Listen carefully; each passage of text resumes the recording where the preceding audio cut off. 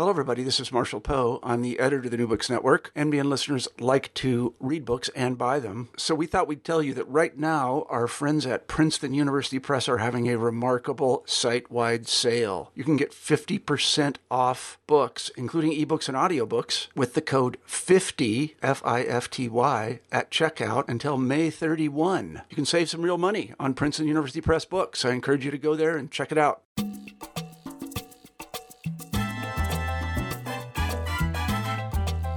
Hello and welcome to New Books in Caribbean Studies. I'm Dan Levesey, and today I'm joined by Molly Warsh, Associate Professor of History at the University of Pittsburgh. And we'll be discussing her new book, American Baroque, Pearls and the Nature of Empire, 1492 to 1700. Molly, thanks for speaking with me today. Thanks so much for having me. So your book is a really great analysis and reflection on the pearl trade and sort of the role of pearls in the early modern world. And it also is a really deep reflection on kind of empire and what it was like in those early centuries. But I want to sort of start a little bit more broadly and talk about the cover, which is a really striking cover. And it also kind of serves as a great introduction into the big ideas of the book. And so I wonder if you could just very quickly describe what's on the cover and why you chose it. Sure, thanks. And I'm delighted to be asked because I actually have a deep love for the little pearl boat that ended up on the cover. It's from this incredible find from the early 20th century of a cache of jewels that were hidden in London. And nobody really knows why it was, created in the 17th century. And this little boat is, of course, the hull is a Baroque pearl. And I realized after I saw the cover that that's not necessarily obvious. But I think it becomes clear. My hope is that it becomes clear for people reading the book that for me, when I saw this jewel, this little tiny boat made out of what would have been on its own, certainly an unusual, not to say ugly, little weird pearl as the hull of the boat, for me, it really symbolized part of the larger argument I'm making in the book, which is that pearls were so difficult to control. They were so subjective in their appeal, the vast majority of them, that what one man's trash really was another man's treasure. And in this case, the jeweler who made this saw this peculiar pearl and crafted a jewel out of it, a boat that represented really the maritime imagination, this idea that pearls evoked the sea, and that Baroque pearls could be transformed by the imagination into something of value. And so for me, that jewel, that representation of the maritime imagination, but also just the imagination itself, the power of the imagination, and particularly the power of the individual imagination, that's for me what the jewel symbolized and why I wanted it on the cover. The book, I think, talks also about the imperial imagination and the tension between what individuals can think and do and what empires and their servants can think and do. And for me, that beautiful, weird little pearl boat encapsulates the sort of small scale, but nonetheless really powerful independence of the individual imagination. And we can get into a lot of the details, and the title of the book really comes from a term for a certain type of pearl, which becomes so central to the argument that you're making. If we can, let's just kind of step back for a second and just talk about some of the larger context before we get into the pearls themselves, because I think it really is important to know, and you show how important it is to know just the details of how pearls even come into being and sort of the ways that they get traded and all the difficulties around that. But I want to sort of focus on the fact that, you're really telling a global history. A lot of it is situated in the Caribbean. And so that's, I think, why it's so important for this podcast. But a lot of the main characters are really focused on the Spanish Empire, at least in the first 2/3 of the book. How would you characterize Spain's initial efforts at creating an empire? Because that's such an important question that you're trying to address in this book. I think they were haphazard and chaotic and piecemeal. And I think part of what I found compelling and surprising when I started researching the book was just how chaotic they were, these efforts rather to sort of figure out how to control a new world, how to manage the encounters and peoples and products that were coming around as a result of this American encounter.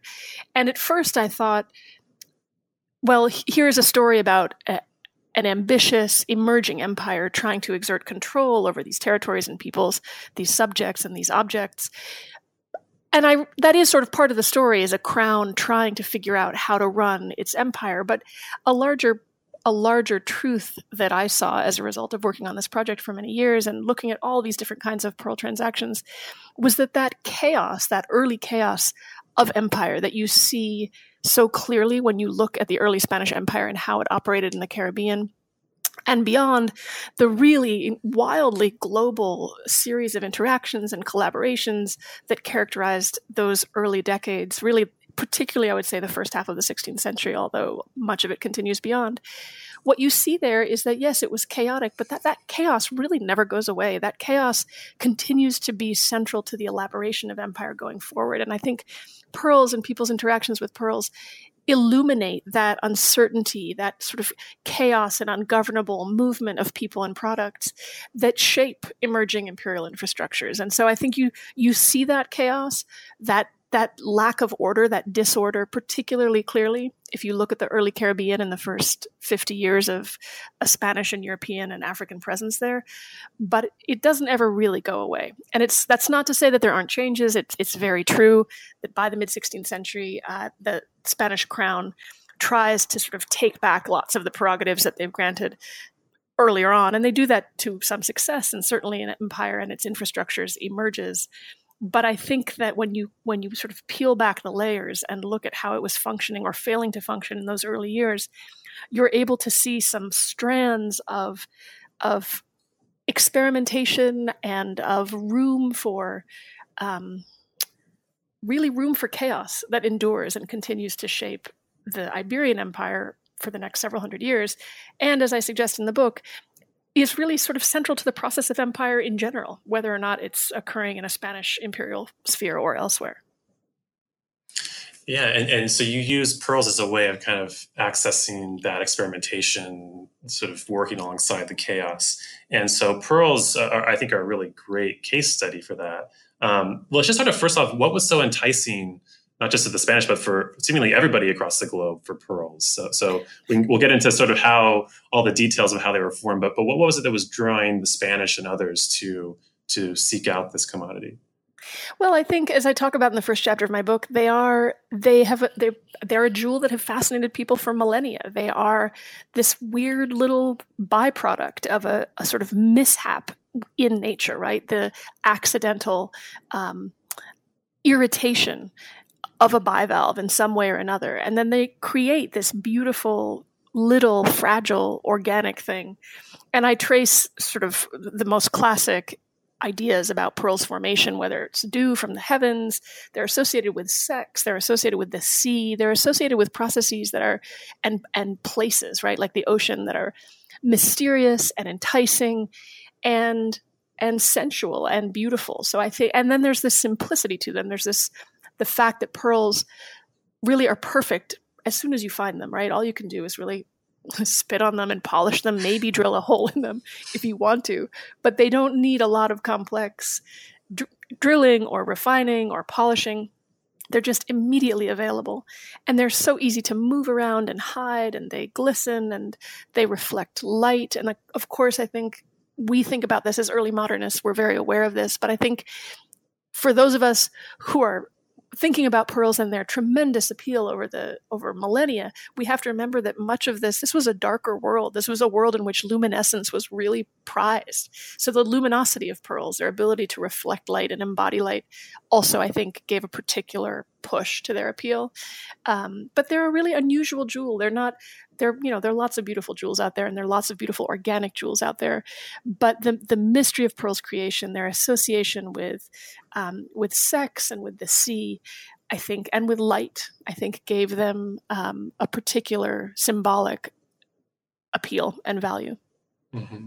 And it really, I think, kind of maps onto maybe that the excitement and enticement of the Americas too, that those two things can kind of overlap quite a bit. I was just curious that you have so many great images in this book, which it was just amazing to see some of the different uses that pearls were put to. And I was curious if there were particularly any strange cases that you came across, either that were in the book or that were not in the book, of pearls being incorporated into jewelry or into art in any kind of strange ways. Did anything really surprise you in the way that people were using them?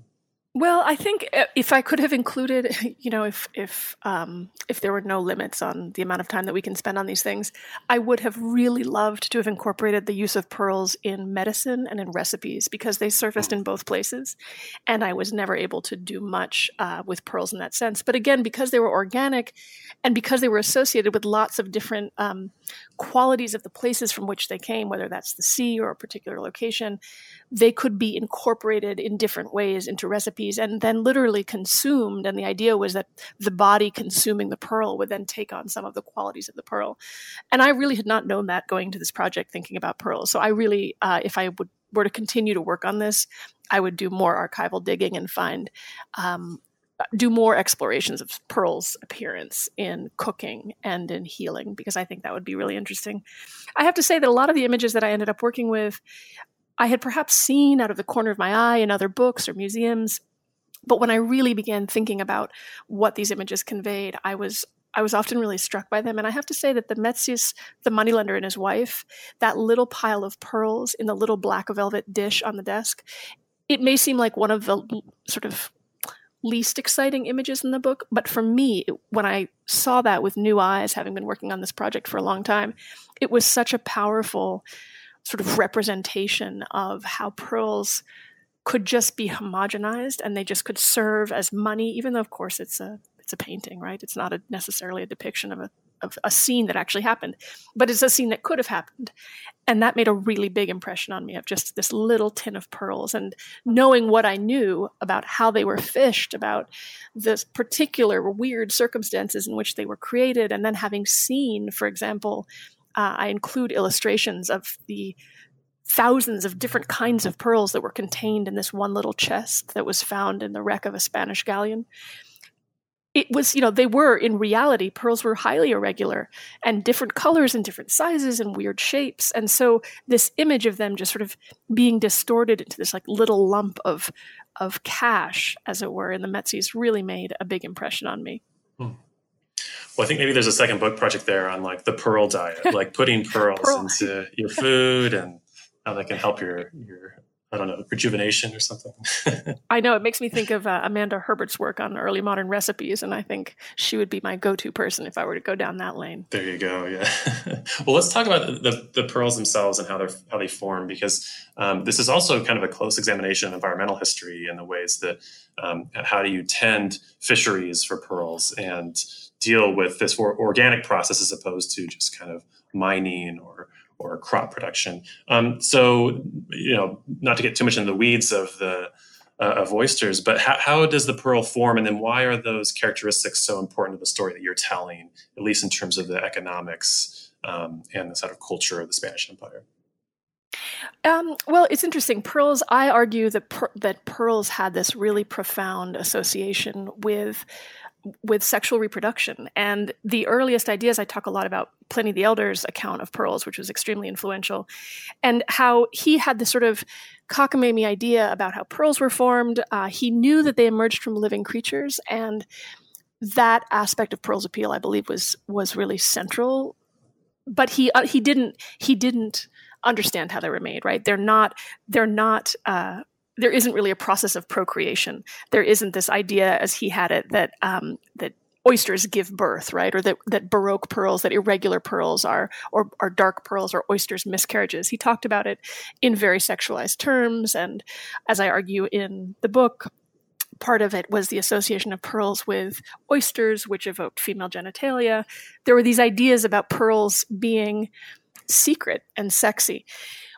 So that's not right, but that is also not entirely misplaced, in the sense that there is this point of illicit entry that causes the formation of a pearl, right? In the end, pearls really are just mineralized deposits that are formed within soft tissue. That is indeed how pearls are formed. The old adage about a grain of sand is not entirely untrue, right? Usually it has to be something, a little tiny crab or a little tiny broken piece of shell, that the oyster then generates protective nacre around and surrounds, and this becomes a pearl. It becomes a little tiny infiltrator, becomes lodged in the tissue of the mantle of an oyster. I don't want to get too much in the weeds on this, but it is a process of unwanted intrusion. And I found that aspect of pearls formation to really give a lot of power to their metaphor. How shall I put this? The fact that pearls that were this really essential product of these early post-encounter Americas. And of course, the encounter with the Americas was an unwanted intrusion into the Americas, and that pearls, who were themselves the product of an unwanted intrusion into an oyster, were one of the products of this, was a really sort of powerful, symbolic, not coincidence, I guess is the right word for it. It made pearls a very apt symbol, a very appropriate way of exploring some of the unintended repercussions of that American encounter. That American encounter produced pearls, and it produced many, many other byproducts, surprising byproducts of the encounter. So I think for me, they represented a really powerful metaphor for the encounter in the Americas and all that it engendered, much of which was really difficult and painful and coerced and dark, but much of which was very, very beautiful, and all of which was tremendously complex. So let's get into pearls as commodities and how the state joins into this story. So you have these pearls, you have to fish for them. You might want to say a little bit about that, but I'm kind of curious because a central part of what you're arguing here is the challenges that the state has in trying to regulate the pearl industry and the pearl economy. And so could you just kind of get into some detail about what it was that was so difficult about pearls and their regulation, and why the state struggled with that for so long? Sure. So they are, in some ways, it's the most obvious point, is the first one to address, which is that they're very small and they're very, very easy to hide. It is unusual to come across a perfect, large, white, round pearl, but pearls themselves proliferated in those early years. And there were reports early on in these early Spanish encounters in the fisheries of boats going out to harvest oysters, and people opening these oysters and having them be so full of pearls of all sorts that the men who were trying to eat the oysters were unable to even chew because they just kept on crunching on pearls. There were thousands, millions of them, and they were easy to hide, they were easy to lose, they were a nightmare for an imperial servant, for a crown servant trying to say, okay, let's put these in orderly boxes and you must pay the tax of 20% to the crown. They just were impossible to keep track of. So that was one aspect of them, just their size and their quantity. But the other essential difficulty of pearls is that they are both they are a unit, right? You can recognize a pearl when you see one, but they are infinite in their variety. And not all pearls are worth the same amount of money. Indeed, they have a highly subjective beauty and value once you get away from those extremely rare, perfect, round, large white pearls. So the question facing the early Spanish crown in these fisheries was, okay, well, pearls are valuable and they can be used even if they're not perfect and large and white and round, but how do we tax them? How do we possibly assess the value of these widely different specimens? So what they did was they introduced a very unstable and imperfect vocabulary that was designed to help them assess the worth of different types of pearls. And the book's title, American Baroque, the word Baroque is an English version of the Spanish term barroca, which was the term used to denote an irregular, misshapen pearl. And really comes, I argue in the book, comes to stand, it gives us the word Baroque, it comes to stand for irregular expression, for basically unbounded expression that cannot be contained. And pearls indeed could not be contained. Even all of these different words that were supposed to categorize pearls depending on their uses. There were Ave Marias, which were supposed to be put in rosaries. There were asiento pearls that were flat on one side and round on another. Some of these terms endured, some of them changed over time, but in the end, they were a very imperfect way of trying to recognize the infinite and uncontrollable variety of this jewel for taxation purposes. And pearls, of course, couldn't be regulated easily. And indeed, later, about 100 years, even later, after Columbus in the late 16th and even early 17th century, in the zone around the Caribbean pearl fisheries, it's an impoverished area. The only thing that this region has a lot of is pearls. They're constantly complaining that they don't have enough food, they don't have enough wood, et cetera, et cetera. In many ways, this is a very typical colonial story, and they are constantly sending requests for help to the crown from this region of what is now Venezuela. And what the crown decides to do, they say, well, you're using pearls as currency. There isn't enough specie, you say, so you're using pearls as currency. We're going to try to regulate the use of pearls as currency. So they try to put in, once again, these elaborate measures to say, okay, this amount, this weight of pearls of this quality will buy you this cut of meat, or this amount of pearls of this quality will buy you X amount of eggs, et cetera, et cetera. And they even design little pearl weights to try to help people put these currency regulations into play. And it's a complete failure, because on the ground, what happens is the subjective beauty of pearls, the subjective appeal of pearls frustrates all of these attempts. So you have lots of disputes of people saying, I took the required amount of pearls to the meat store to try to buy this meat, and the butcher refused to sell it to me because he said that it wasn't actually a X kind of pearl, it was a Y kind of pearl. And in the end, it just failed. And that's my larger argument about pearls, is they defy this type of regulation that is indeed one of the hallmarks of the emerging early modern state, is of trying to regulate value and to manipulate value and move it in directed channels, and pearls just defy that. People see different things in pearls, and they believe that they translate into economic value in wildly different ways. Yeah, and I think we'll obviously kind of get into a little bit of those issues slightly later too, when we talk about attempts really in the 17th century to kind of crack down on it even more aggressively.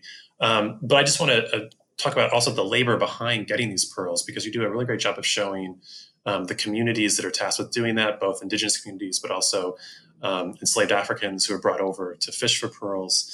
And I wonder if you could talk about sort of the complications around the labor of actually just getting the oysters and getting the pearls out of them, because that's also crucial to this issue of regulation.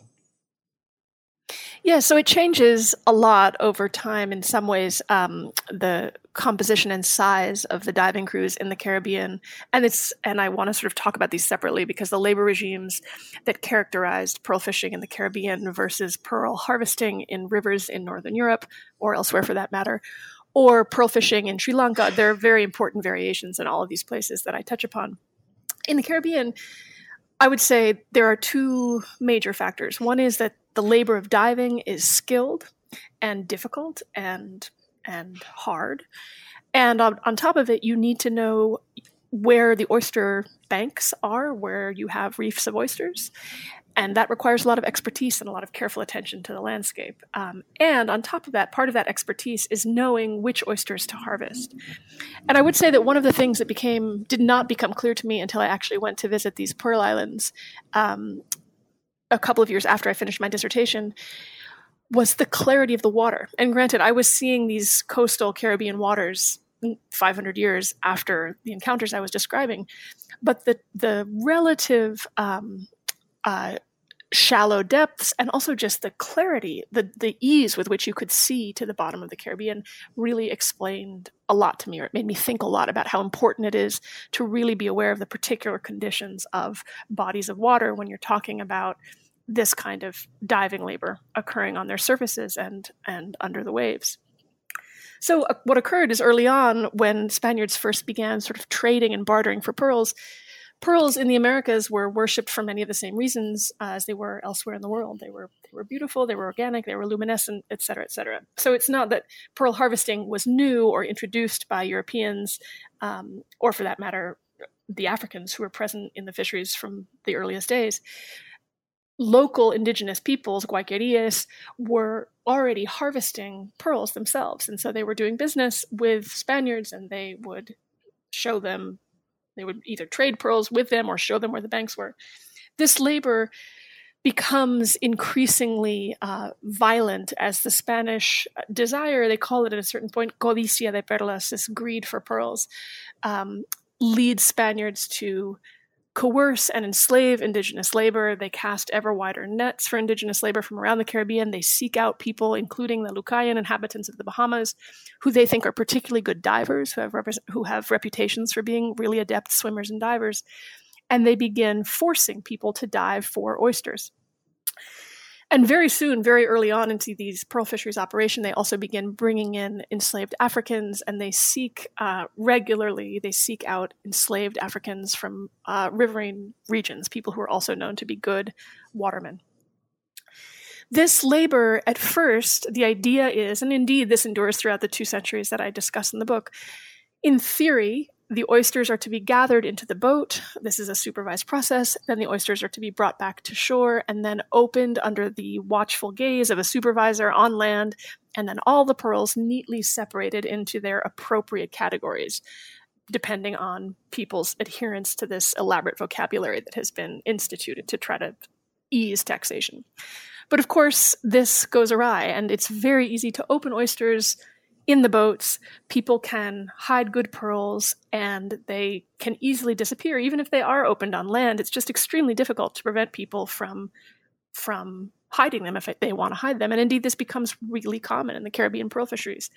Divers keep the best pearls for themselves, so much so that at a certain point, one of these words, which actually is identified by Spaniards as being a Taino word, cacona, it is said in the 16th century, has come to mean 2 things. It's a word, an indigenous word that comes to signify really high quality pearls. So you can have a cacona pearl, and that's just a really good pearl. But it's also a process. And the cacona is also the process by which, by the late 16th century, every 2 weeks, the nominal owners of enslaved divers convene an auction, and they buy or are prepared to give away cards, blankets, wine, food, in exchange for the enslaved divers returning to them all of the best pearls, all of the caconas, essentially, that they have kept for themselves over the previous 2 weeks, or whatever it was since the last auction. So again, immediately it becomes clear in these fisheries that people just can take pearls with them, hide them, keep them in their mouths, keep them really anywhere. I won't go into details, but again, they're an easy jewel to hide. And it's just impossible to control them, or nearly impossible to control them. And by the end of the 16th century and into the early 17th century, there is a frenzy and awareness that oyster banks have been depleted. People are really just pursuing pearls furiously and overfishing the remaining banks, competing desperately. There's some amazing descriptions of competing oyster boat crews rushing to the site of a new oyster bank reef and fighting and destroying, and they're never explicit about how, but presumably with oars or with, who knows, the hulls of ships, destroying the oyster banks as they compete fiercely to basically plunder these banks for new oysters that might contain pearls. And at this point, when people are this sort of frantic to get pearls, they've even ceased any sort of pretense of waiting to get on land before they open them. And instead they have these containers. And again, the words they use to describe these containers are fascinating because they are of indigenous origin. People are opening oysters in the boats, and they're supposed to be putting pearls of different kinds, of different qualities in these different little containers called totumas. But of course, that doesn't work either. And in all of this too, we have some amazing records in disputes over how to harvest pearls, about how to sort of continue to make money from pearls without destroying the oyster banks. We have incredible records of the care that indigenous and African divers paid to the ecology of these reefs, who they knew how to listen for different species that were present in these reefs, whether they're snapping shrimp, as I discussed in my political ecology article in the William and Mary Quarterly a few years ago.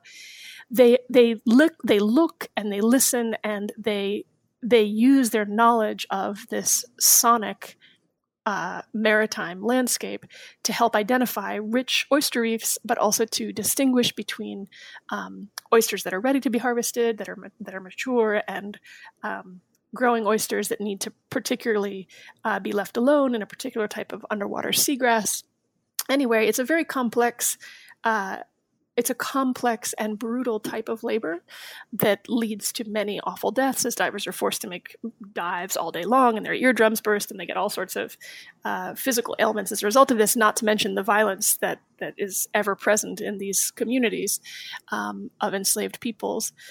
But there's a ton of expertise and there's a fair amount of autonomy among the divers that allows them to really, if not entirely control, hugely shape the circulation of pearls. And that's just in the Caribbean. In river pearl fishing landscapes, again, these have long been part of local vernacular patterns of resource cultivation. They are natural resources. I think it's sort of a topic for another discussion, but one of the interesting conversations I had as I was finishing up research on this book, I was doing research in northern Scotland and talking with people who are very familiar with the landscapes around northern Scotland's rivers. And they were talking about how there's a lot of continuity in disputes over, for example, salmon fishing rights, and how people have long-standing notions of what their rights to the natural resources that pass through their land should be, and that these run into private property claims and conservation approaches of the state. And I think there is a lot of continuity there. So again, they're a hard jewel to control. People have, not only because of their physical qualities, but because they come out of landscapes that are intimately known and intimately harvested and tended to by many different contenders, by many different people who want to do very different things with them. Or sometimes they want to do the same thing with them, but they want to make that decision. And that is a real point of continuity, whether you're looking at the Caribbean or you're looking at Northern Europe or you're looking at the waters in between India and Sri Lanka. Yeah, and one of the things that I think sort of stands out in all that is maybe the degree of local control that goes on with this. And I was really stunned at sort of the ways in which some of these indigenous divers and both enslaved indigenous and enslaved African divers were asserting some degree of control. And I think it kind of builds into your larger argument, especially in the second half of the book, where you're talking about in the 17th century more efforts to crack down or regulate this trade. Not necessarily successfully, but I wonder if this kind of transformed your sense of the importance of the local in imperial stories, and if it kind of gave you a new sense of how these early modern empires worked. Yeah, it really did, and I think for me, part of the book, I think, is really about thinking about the centrality, the importance of these small scale political economies. And by that, I mean practices of wealth cultivation and circulation and everything that went into that, right? The politics being politics of land use, politics of water use, all of that shaped the way people thought about value and worth, not just of the land and of the goods produced by the land and the sea, but also of their own value and worth and what they had a right to. I think it's really important to think about these local, small-scale expressions of worth, of expressions of people's ideas about where value came from, where value resided, how to create it, how to cultivate it, how to share it, and to think about how those local, small-scale visions shaped and sometimes coincided with, sometimes really were at odds with emerging imperial ideas about wealth management. And that is that for me ended up being really at the heart of what I was arguing in the book in terms of the importance of what we can learn about the early modern world from looking at pearls. I think we see a very clear-cut glimpse of this process, right? Of this sort of productive tension between small-scale practice, small-scale political economy, and large-scale imperial visions of the same. And I certainly don't think pearls are the only arena, the only good that could offer us such a glimpse, but I think they offer us an unusual one and an interesting one.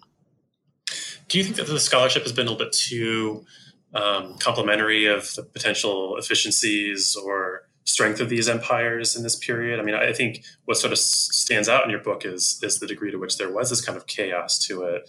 Do you think that there needs to be a kind of correction in terms of how we view at least these early efforts at large state control? I do think so. I mean, I think scholars of the early modern period are increasingly aware of this, but I think there's And by this, I mean this sort of chaotic and imperfect nature of early modern empires. But I think that there's a real lag time between a sort of scholarly recognition of these disorderly processes, these really cacophony of voices and approaches that characterize these violent and changing and unfamiliar encounters that were really transforming the world in this period. And our ideas about empire. I mean, the word empire is so common. It conveys power. It conveys, into sort of the modern ear, it conveys exoticism and allure. And above all, I would say it connotes stability.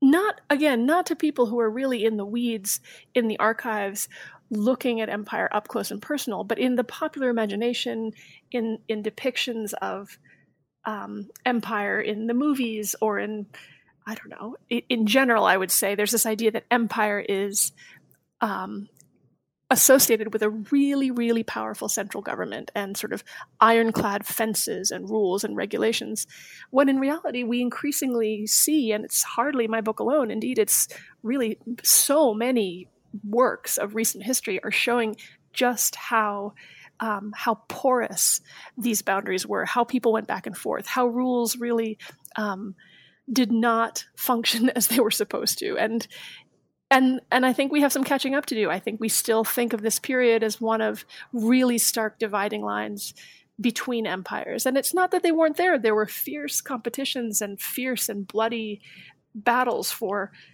resources and for religion and for control, really, over the early modern world. And those differences mattered. But I think that it was a messy process. It wasn't just sort of iron-willed, ironclad behemoth empires going to battle with each other. The elaboration of empire was actually done on the ground in a very imperfect way. It was a lot of back and forth between people located at the centers of power and people located on the peripheries. And I think what we can do more of is pay attention to what that conversation looked like. And my argument is that conversation, it took place in a lot of different ways and a lot of different places. But one of the most interesting arenas in which that conversation about what empire would look like, what it would mean in terms of taxation, in terms of resource use, in terms of subjecthood, took place around people's engagement with the natural world. And that's where my book fits in, I think.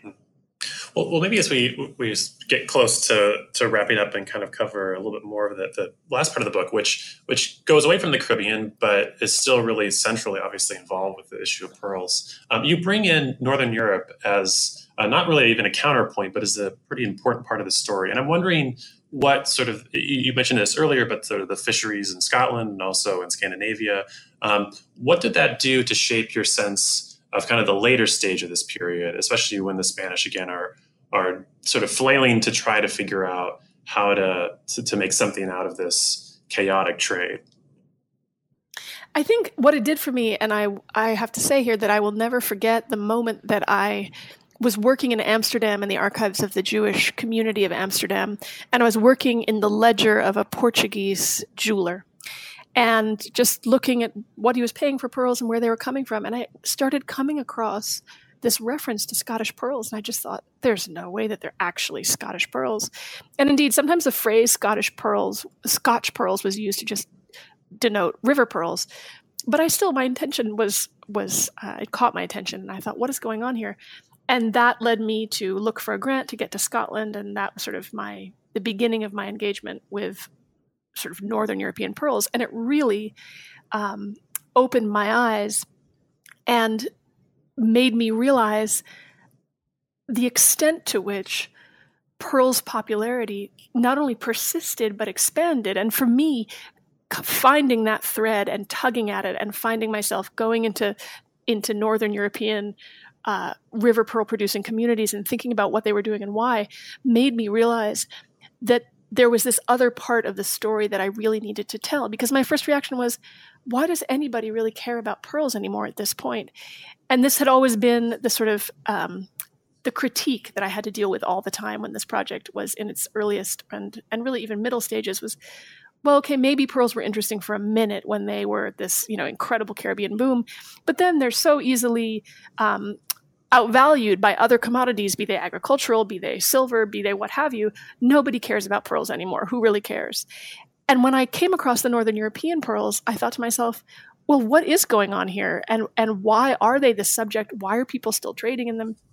And when I began to take that question really seriously and to think about that question of, well, why are pearls still so coveted? Why is there this push to try to control river pearl fishing in Scotland and then in Sweden? Then I really had to think hard about what was happening. And it was there that I began to realize that pearls, it was this power of pearls in the imagination, the evocative power that is represented by the boat on the cover of my book, to evoke maritime empire, to evoke the exoticism of expansion, the exoticism of this particular early modern moment in time, when people are thinking about and have access to the world in ways that are really new and exciting. And pearls, because they are a maritime jewel, because they are increasingly associated, and I talk about this at some length in the book, they're increasingly associated with exotic, distinct labor regimes. They are a jewel that symbolizes the power to discover and learn about new products and new people and new places. And that means one thing to imperial governments that are trying to control those processes, but to consumers, they're a way of having your little tiny bit of that exoticism, right? To have a Scotch pearl, if you are in the Mughal court in India, that says something, right? That conveys access to these trade connections, the power to participate in this world of increasingly common interactions and connections. And so pearls become a symbol of the exotic, a symbol of the distant. You can never really prove where a pearl is from, but you can assign it an origin that increases its value, right? That appeals to the imagination of the buyer, depending on what the seller thinks that should be. So for me, that it really beginning to think about, to try to explain the conundrum of why are people fishing? Why does this British crown, why does the Swedish crown, why in God's name do they care about pearls coming out of the rivers? And the bottom line is because they were really sought after jewels. They were the jewel of the moment. They were a jewel, like that little boat on the cover conveys, that summoned up the power, the excitement, the violence, the expansion of this particular moment of maritime empire. And it's only when we recognize that aspect of pearl's appeal in this precise moment of time that we can understand why they continued to interest crowns and people, even though they had so long ago been eclipsed by other products as a source of wealth. It was their power, the power of the imagination, I think, that really kept them on the forefront of people's minds. Yeah, and I think it's a really great way to integrate both that idea of the imagination, but also kind of the politics and the economics around, a certain trade that goes across the globe, right? It's not just sort of this singular focus on one empire, but it's the ways in which these empires inform one another and feed off each other and influence one another. I think it's a really great way to end the book. To maybe just ask a question that's not really exactly about the argument, but I'm just curious, because you're dealing with this commodity that was oftentimes hidden away, or there was this kind of chaos surrounding its fishing and its put into the market. What were some of the challenges of just studying the pearl as a commodity? There's obviously a lot of great information you have in here from published accounts, people talking about the pearl and ideas of what it is and what it means. But what were some of the biggest challenges of actually tracing the movement of these little gems? Well, I think the biggest challenge is just that they didn't, and this is in general true of valuable commodity trades, and I would say particularly jewels, people trading in pearls were not eager to announce that fact, right? So you were never going to sort of get big notes from jewelers posted in newspapers or something, arriving this Tuesday from Venezuela, a boat containing thousands of pounds worth of pearls. People wanted to keep it a secret. They wanted to be able to control the price and knowledge of when pearls were arriving. They wanted to avoid theft. So they're not particularly easy to trace. People, of course, who were moving pearls in much smaller quantities were similarly whether they had paid taxes on them, whether this was legal trade or whether it was untaxed, semi-legal or illegal trade, people were not eager to announce them. And so mainly you find out about pearl trading when something goes wrong, when a shipment is stolen or when somebody gets caught smuggling. It's very difficult to find records of their movement. There are some existing records of Spanish taxation on pearls from the early 16th century that were known about and mined by this fabulous scholar Enrique Ote, on whom I rely extensively on the early Venezuelan materials, by the Chanuts in their volumes on early Atlantic trade. But the problem with those tax records is A, they disappear and then you lose track of pearl shipments from Venezuela, but also they're inaccurate because, again, even taxation records, one of my larger points about pearls is that it's very, very easy to not pay the tax man, right? So even if the records were an accurate representation of 20% of the total harvest, they still only convey 20%. What about that other 80% that was traveling in private hands and records that got lost? So as soon as I realized I was never going to have really reliable, regular records of pearl shipments, even if I were to come across them, they would have underrepresented the total movement of pearls. Then I realized I was looking at a story that was really scattered, that I was going to have to piece together from little tidbits. But rather than finding, there was a big sort of turning point for me when I stopped seeing that as an impediment to me telling the story, but instead realized that was the story, right? This was a way of thinking about how people got around or sometimes used these emergent sort of oceanic infrastructures, imperial infrastructures, to do business. And what got lost and what got found, and how did people move within these emerging circuits and beyond these emerging circuits, and when did they fail and find themselves caught in the web of tax-hungry crowns or tax-hungry administrators. And to me, that I said, okay, well, that's the story I'm telling. I'm not telling a story of orderly and regularly taxed trade. I'm telling a different kind of story. And I had to have a lot of patience looking for these records here and there and thinking about what it all meant together. I think I thought about this project from its earliest days as a sort of pointillist rendition of the early modern world. And it took me a while of collecting the dots before I could finally sort of step back from the canvas and think about the larger shape that the dots were revealing. But that's how I would describe the process. Well, I think it came together really well. Thank you. I wonder if you could just talk very briefly about sort of the stuff that you're working on now. The book is out. What's your next step? Yeah.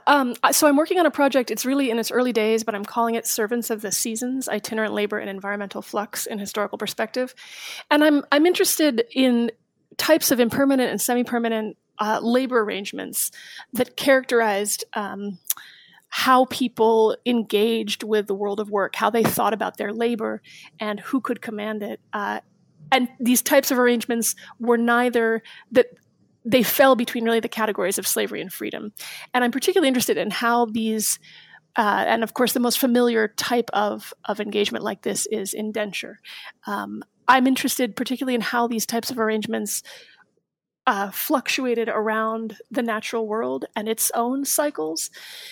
So I'm particularly interested in instances such as those I came across in the Pearl Book of people who would sign up under very strict and constraining circumstances to, for example, participate in an exploratory voyage in territories claimed by the Spanish crown. And they would be only allowed to participate for the duration of the voyage, and then they had to sign very strict terms about when they would go back. And I wonder, who are these people, and what were they doing for the rest of the year? Why did they enter into this particular type of arrangement? How did it fit into the rest of their working life? How did they understand this particular type of engagement versus what they did for the rest of the year? Another example that I've been thinking about recently is a case of soldiers from the south of Spain who would serve in summer months as guards, basically, on forts watching for hostile fleets approaching in the summers. And I thought to myself, well, that's seasonal labor, but how does it relate? What do they do for the rest of the year? How is it thought of? Who pays their wages, or how is this negotiated? And I think in general that we have an enduring sort of binary approach to thinking about labor in the early modern world of free versus slave. And I think there's still more work to be done on thinking about what happened in between those categories, and particularly what happened in relationship to the cycles of the natural world and also political cycles. So I'm interested in exploring that intersection. The big doubt for me is whether I'm going to write this book as an early modern book and think about these types of arrangements as what they looked like in the 16th and 17th centuries, or if I'm going to pull on my my sort of interest in world history and think about these types of arrangements over time for a much longer period, say from roughly 1500 to the present day. Because I think these are, of course, particularly I would say in today's political climate, thinking about labor and migration and fluctuations in the natural world and seasonality of movement and itinerant labor. These are certainly present in the early modern world, but they are certainly present today. And I think that it would be interesting to trace their change and continuity in these types of relationships over time and space. So that's where I'm headed. Well, that sounds great. I hope you can get it done sooner rather than later. It sounds really exciting. Thank you. You should take some rest as well. You just had this book come out. But the book, again, is American Baroque, Pearls in the Nature of Empire, 1492 to 1700. And it's just a really fantastic example of global history with a very nuanced argument, lots of evidence. So I want to thank you for thank you so much. Oh, of course. Well, thanks for joining me, and I look forward to the next project. It's a pleasure. All right. Thanks so much. Bye, Molly.